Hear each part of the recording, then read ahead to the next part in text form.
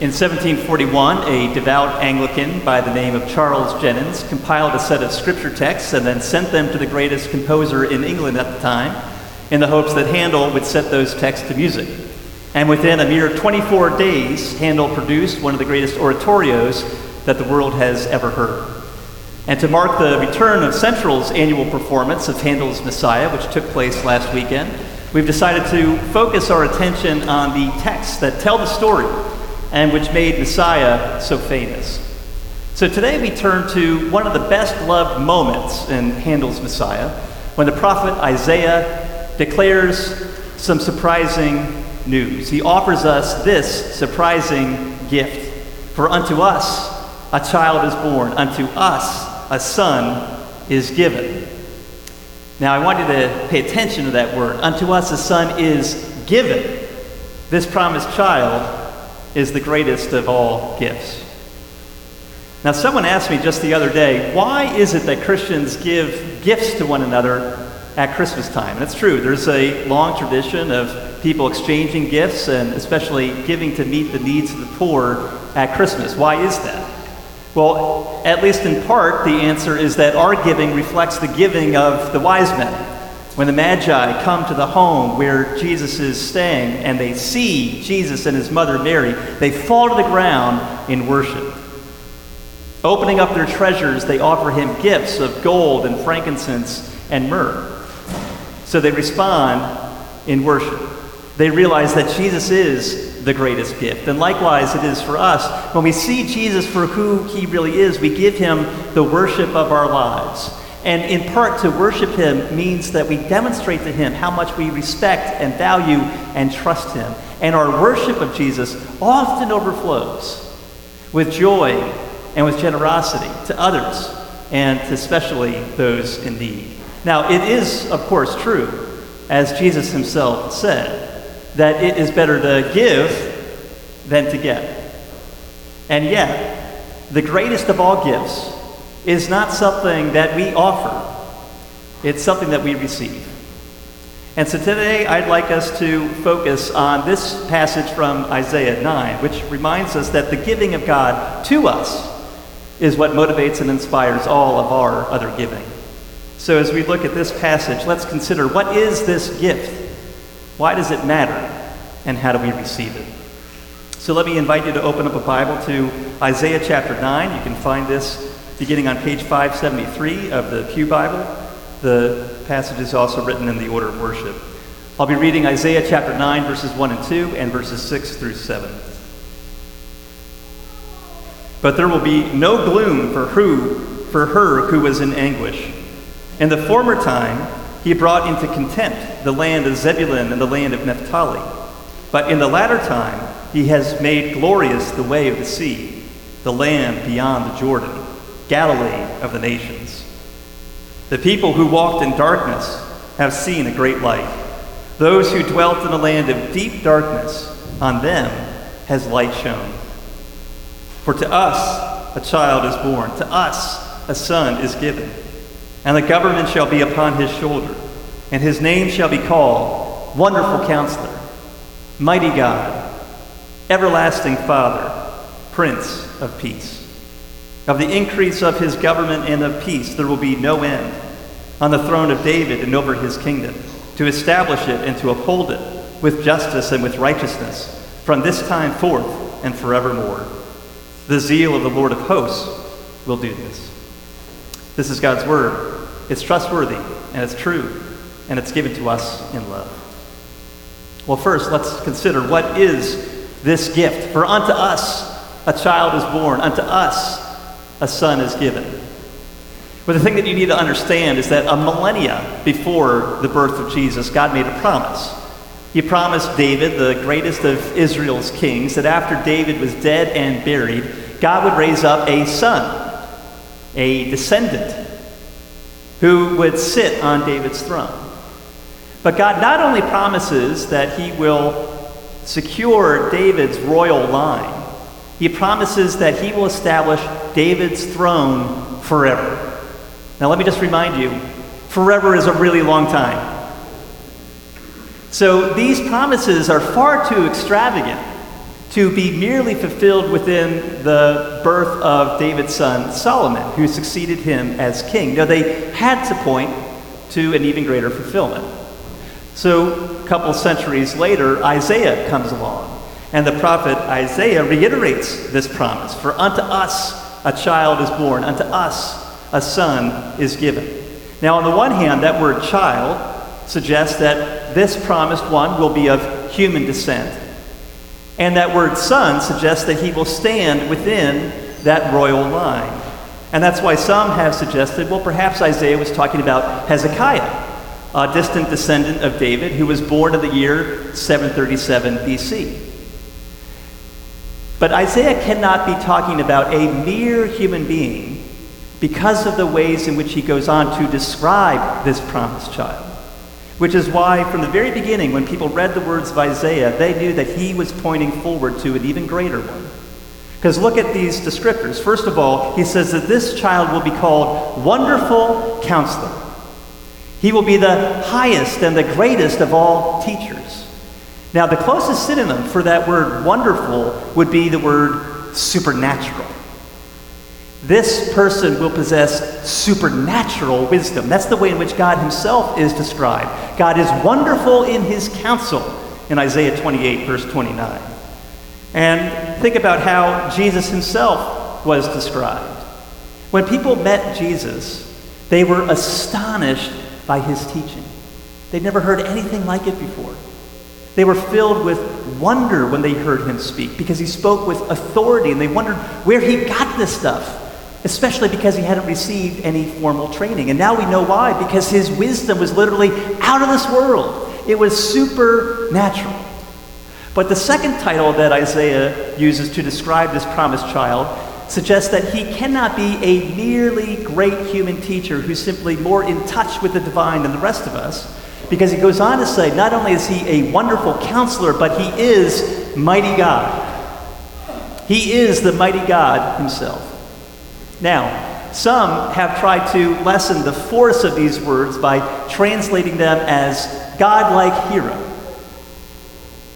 But that's not what the words say. Jesus is not merely a God-like hero, he is the Almighty God himself. And that's what even doubting Thomas came to see. Thomas was one of Jesus' disciples who refused to believe that Jesus had been risen from the dead unless he saw it with his own eyes. But when he sees the risen Jesus for himself, he drops to his knees and he declares Jesus' true identity. He says, not only are you my Lord, but you are my God. Jesus is the mighty God. Now that third title is a little more tricky because he's described as the everlasting Father. But if Jesus is the unique Son of God, how could he be described as the Father? Well, this title does not describe Jesus' place within the Trinity, but rather it describes his relationship to his people. So here's a closer analogy. You could think of George Washington. Washington is often referred to as the father of the nation. And that's the way in which the word father is being used in Isaiah. It describes the perfect ruler who loves and cares and provides for his people as a father cares, loves, and provides for his own children. But here's the important difference. Jesus is not merely a father to his people, he is the everlasting Father. There will be no end to his rule. And then finally, this promised child is described as the Prince of Peace. But you have to remember that the word peace is the Hebrew word shalom. So the peace that Jesus brings is not merely a ceasefire or an end to hostility.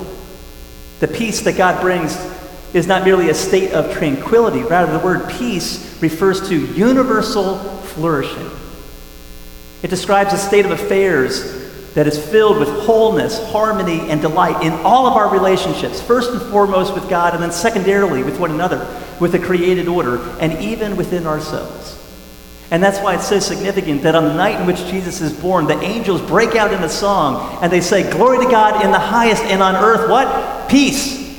Shalom. Among those with whom he is well pleased. This is what Jesus has come to do, to establish God's shalom, to bring about the universal flourishing of all people and of all creation. So what is the gift? For unto us a child is born, unto us a son is given. Well, I hope we can see that this promised child, though of human descent, could not possibly be a mere mortal based on the ways in which Isaiah describes him. And that's why the earliest Christians from the very start recognized that Jesus, fully God and fully human, was this promised child. Jesus is the greatest of all gifts. God has nothing greater to offer us than Jesus himself. But so what? Why should I care? What difference does this make? Well, if this is the greatest of all Christmas gifts, what happens if you were to unwrap this present and open it? Well, I would suggest that if you open this gift, it would provide light in the midst of darkness, power in the midst of weakness, and justice in the midst of brokenness. See, first of all, this gift promises us light in the midst of darkness. There's a great scene towards the end of The Two Towers, the second volume in J.R.R. Tolkien's trilogy, The Lord of the Rings. There's a growing darkness which has enveloped the whole land of Middle-earth, and it falls to the protagonist, Frodo Baggins, and his friend, the gardener, Samwise Gamgee, to do something about it. But now they find themselves in a difficult and dangerous spot, and they talk about how they never would have signed up for this task if they knew what they were getting into from the start. And then they proceed to have a conversation about the kind of people who end up in the great stories, the stories that people tell, the stories that stick in our minds, stories filled with darkness and danger. And Sam begins by saying, we shouldn't be here at all if we'd known more about it before we started. But I suppose it's often that way. The brave things in the old tales and songs, Mr. Frodo, adventures, as I used to call them, I used to think that they were things the wonderful folk of the stories went out and looked for because they wanted them, because they were exciting and life was a bit dull, a kind of sport, as you might say. But that's not the way of it with the tales that really matter, or the ones that stay in the mind. Folks seem to have been just landed in them, usually. Their paths were laid out that way, as you put it. But I expect that they had lots of chances, like us, of turning back, only they didn't. And if they had, we shouldn't know, because they would have been forgotten. I wonder what sort of a tale we've fallen into. I wonder, said Frodo, but I don't know, and that's the way of a real tale. Take anyone that you're fond of. You may know or guess what kind of a tale it is, happy ending or sad ending, but the people in it don't know. And Sam continues, still, I wonder if we shall ever be put into songs or tales. We're in one, of course, but I mean put into words, told by the fireside or read out of a great big book with red and black letters, years and years afterwards, and people will say, let's hear about Frodo and the Ring. And they'll say, yes, that's one of my favorite stories. Frodo was very brave, wasn't he, Dad? Yes, my boy, the famousest of the hobbits. And that's saying a lot. Now, what I want you to realize is that when you put your trust in Jesus, when you identify yourself with him, then his story becomes your own. And so when we pick up the scriptures, we realize that we are part of an unfolding story. But you got to remember that in this story, you're not the hero. You're not Frodo. No, you and I, we're just the gardener. We're just Sam. We're just the friend who's there to help out. But nevertheless, this becomes our story. This book, written with black and red letters, becomes our own. And that is what provides us with a sense of light, even in the midst of darkness. See, consider Isaiah's story. Isaiah began his public ministry in the year 740 BC. And at that time, there was a darkness that was enveloping the northern tribes of Israel. And so by 722 BC, the Assyrian Empire had completely destroyed the 10 tribes in the north of Israel and carried the people away into exile. That's what became known as the lost 10 tribes of Israel. And so here is Isaiah looking at the world around him and seeing the darkness closing in. But he doesn't give in to despair. He doesn't focus his attention on his immediate circumstances. He trusts God farther than his eyes can see. And instead, he focuses his gaze on the vision of God's promised future. The people who have walked in darkness have seen a great light. Now talk about long-term vision here. Isaiah doesn't focus on the doom and gloom that is happening all around him, because he knows that eventually it's all going to give way to glory. The people who are currently walking around aimlessly in the dark have seen a great light, and that's what fills him with hope. But here's the shocking thing about it, is that great light will not appear for another 700 years. And yet, as far as Isaiah is concerned, it's as good as done. He puts it all in the past tense. It's as if it's already happened, because he says in verse 7, the zeal of the Lord of hosts will do this. There's no doubt in his mind. So do you see that? He doesn't give in to this narrative of decline. He doesn't focus on the desperation and the death all around him. He sees through the gloom and sees the bright light is already shining, because it is as good as done. And the greatest part about this is that the very region that was first shrouded in darkness, that very region up north that first falls to the Assyrian Empire, is the place where that light first begins to shine. And that's why the Gospel of Matthew is quick to point out that that very region associated with the ancient tribes of Zebulun and Naphtali up by the Sea of Galilee is the place where Jesus first began to proclaim the gospel. The people who had walked in darkness have now seen a great light. That very same region is the place where Jesus now appears in the scene. Do you see the amazing perspective that Isaiah has on his immediate circumstances, because he has in full view the promised future that God has held out to us? It's almost as if the Apostle Paul wrote a letter to Isaiah. It's almost as if the Apostle Paul wrote 2 Corinthians chapter 4, verse 17 to Isaiah to encourage him. For this light, momentary affliction is preparing for us an eternal weight of glory beyond all comparison, as we look not to the things seen, but to the things unseen. For the things seen are transient, but the things unseen are eternal. Now you might think, this darkness that is closed in on the northern tribes of Israel, a light momentary affliction? Yes. Through the eyes of faith, it is nothing more than a light momentary affliction compared to the glory that God has in store for us. You have no idea what God has in store for you. You have no idea how he might transform even the most horrific suffering in your life, if only we could learn to see through the eyes of faith. You see, Christianity provides us with a radically unique perspective on suffering. When we suffer, whether as individuals or collectively, as a group or as a nation, there's usually one of two ways in which we respond. There's the moralistic response, which says, well, if you're suffering, you must have done something to deserve it.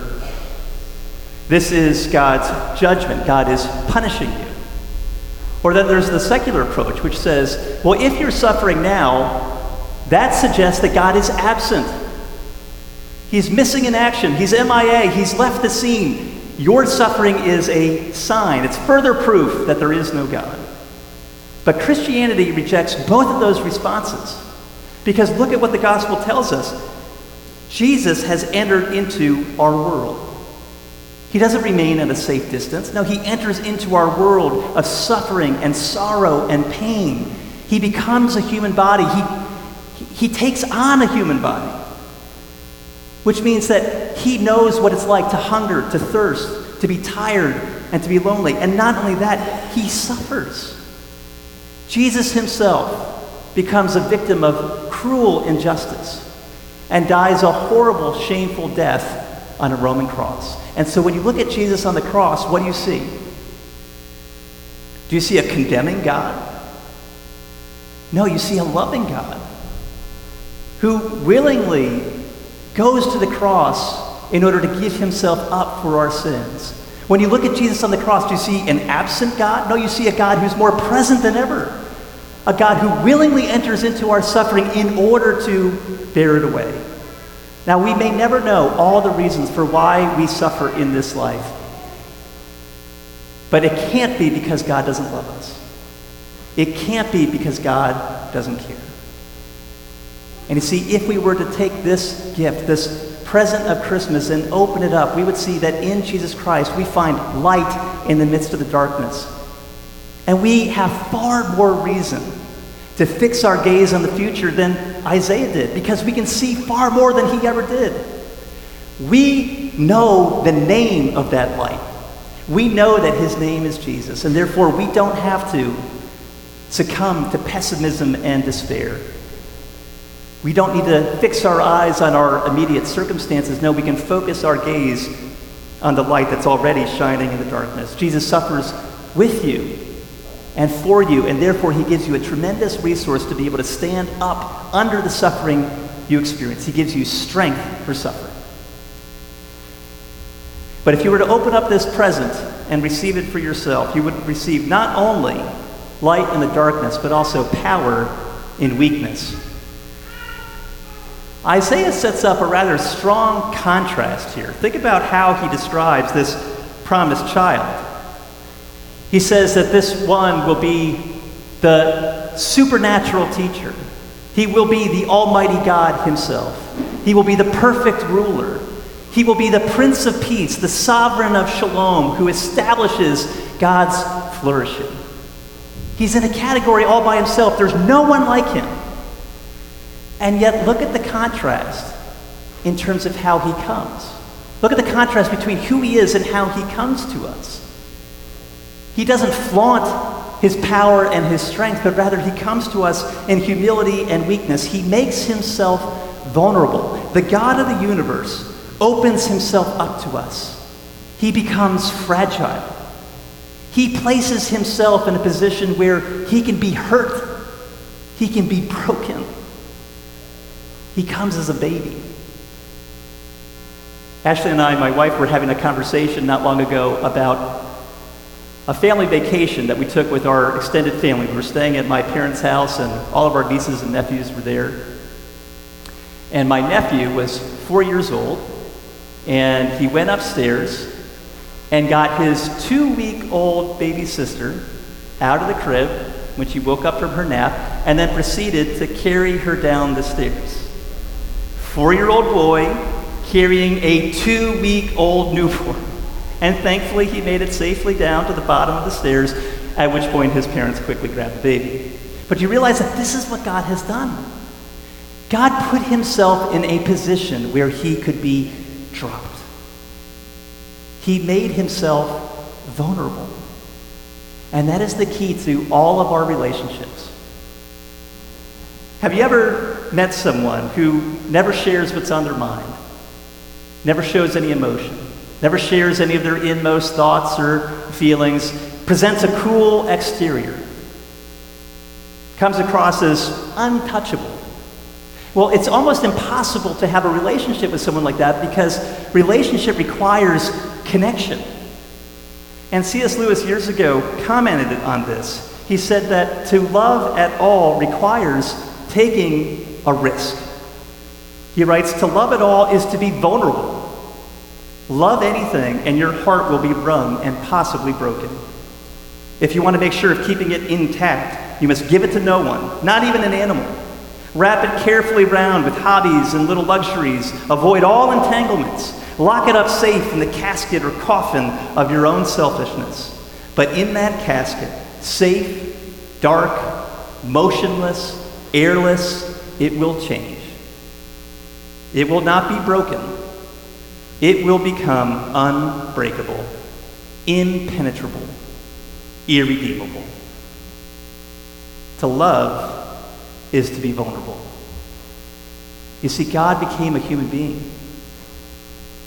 He put himself in a position where he could be hurt, where he could be broken. He made himself vulnerable. Why? Because it's the only way he can enter into a relationship with us.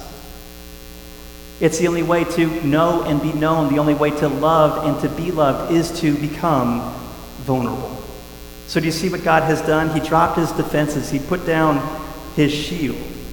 And this is how the heavenly kingdom comes. This is how his power breaks into our world.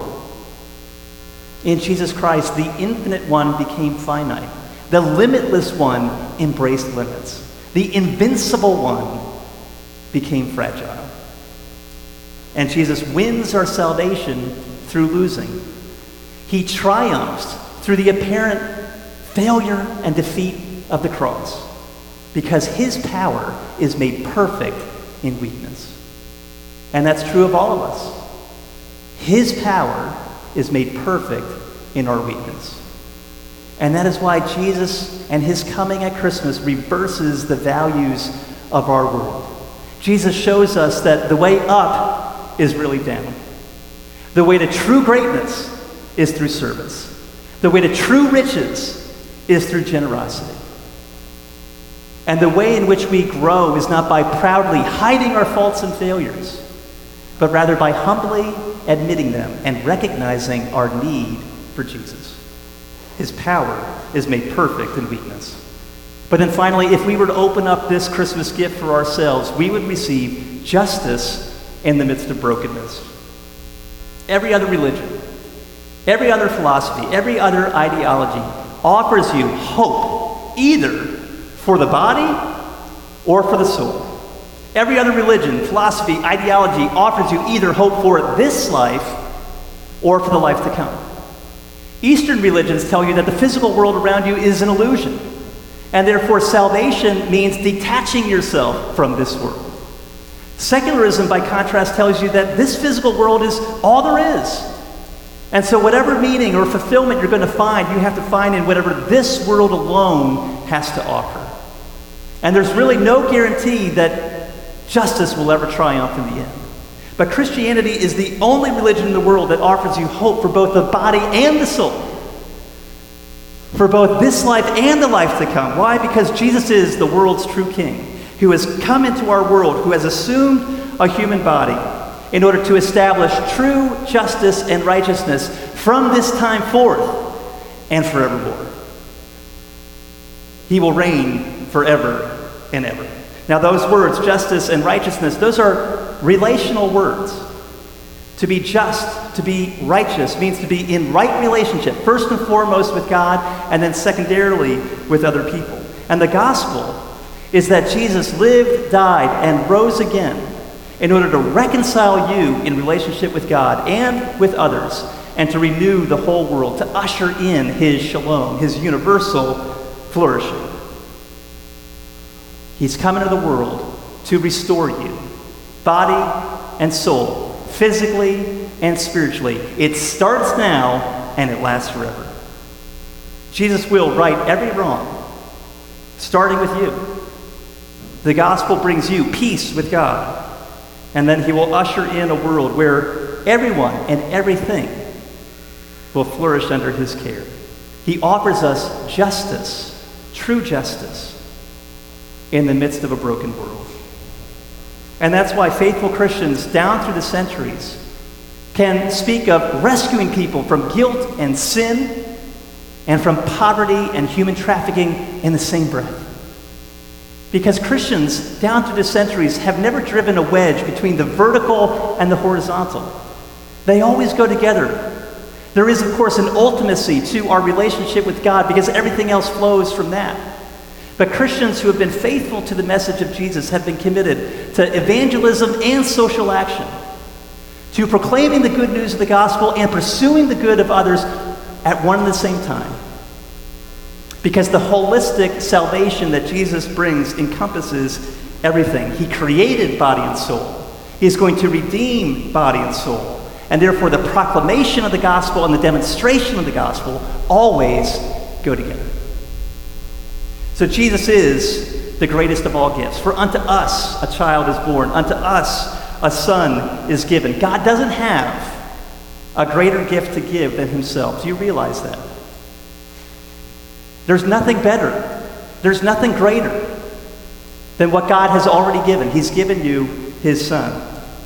And if you open up that gift, it will provide you light in the midst of darkness. It'll give you strength for suffering.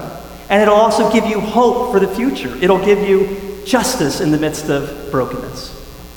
And that's why we sing in that old great hymn, Great is Thy Faithfulness. He offers us strength for today and bright hope for tomorrow. But these promises will be of no good to you as long as they remain outside of you. You have to receive them for yourself. I mean, imagine if someone were to give you a Christmas gift and you left it there unwrapped under the tree, or you stuck it away in a closet, that gift will do you absolutely no good until you receive it. The gift is incomplete until it is received. So how do you receive this, the greatest of all gifts? Well, those who receive Jesus and his salvation are not the proud, who don't think that they need to be rescued, but the humble, who know that they do. And those who enter into Jesus' kingdom are not the strong and the accomplished, but rather those who are willing to admit that they are weak and they are lost without Jesus. His power is made perfect in weakness. So how do you receive this gift? Well, the answer is simple. You receive this gift by faith. And faith does not add or contribute anything to our rescue. The best image for faith is simply empty hands. Empty hands have nothing to give, nothing to offer. And when we put our trust in Jesus, we simply extend empty hands and we receive whatever God has to give, and what God gives us is himself. And so the only question this Christmas is, will you receive him? And that's why we sing in the great carol, O Little Town of Bethlehem. How silently the wondrous gift is given. So God imparts to human hearts the blessings of his heaven. No ear can hear his coming, yet in this world of sin, where meek souls receive him still, the dear Christ enters in. You hear that? Where meek souls, where those who admit their weakness, that they are lost without him, he promises to enter in. His power is made perfect in weakness.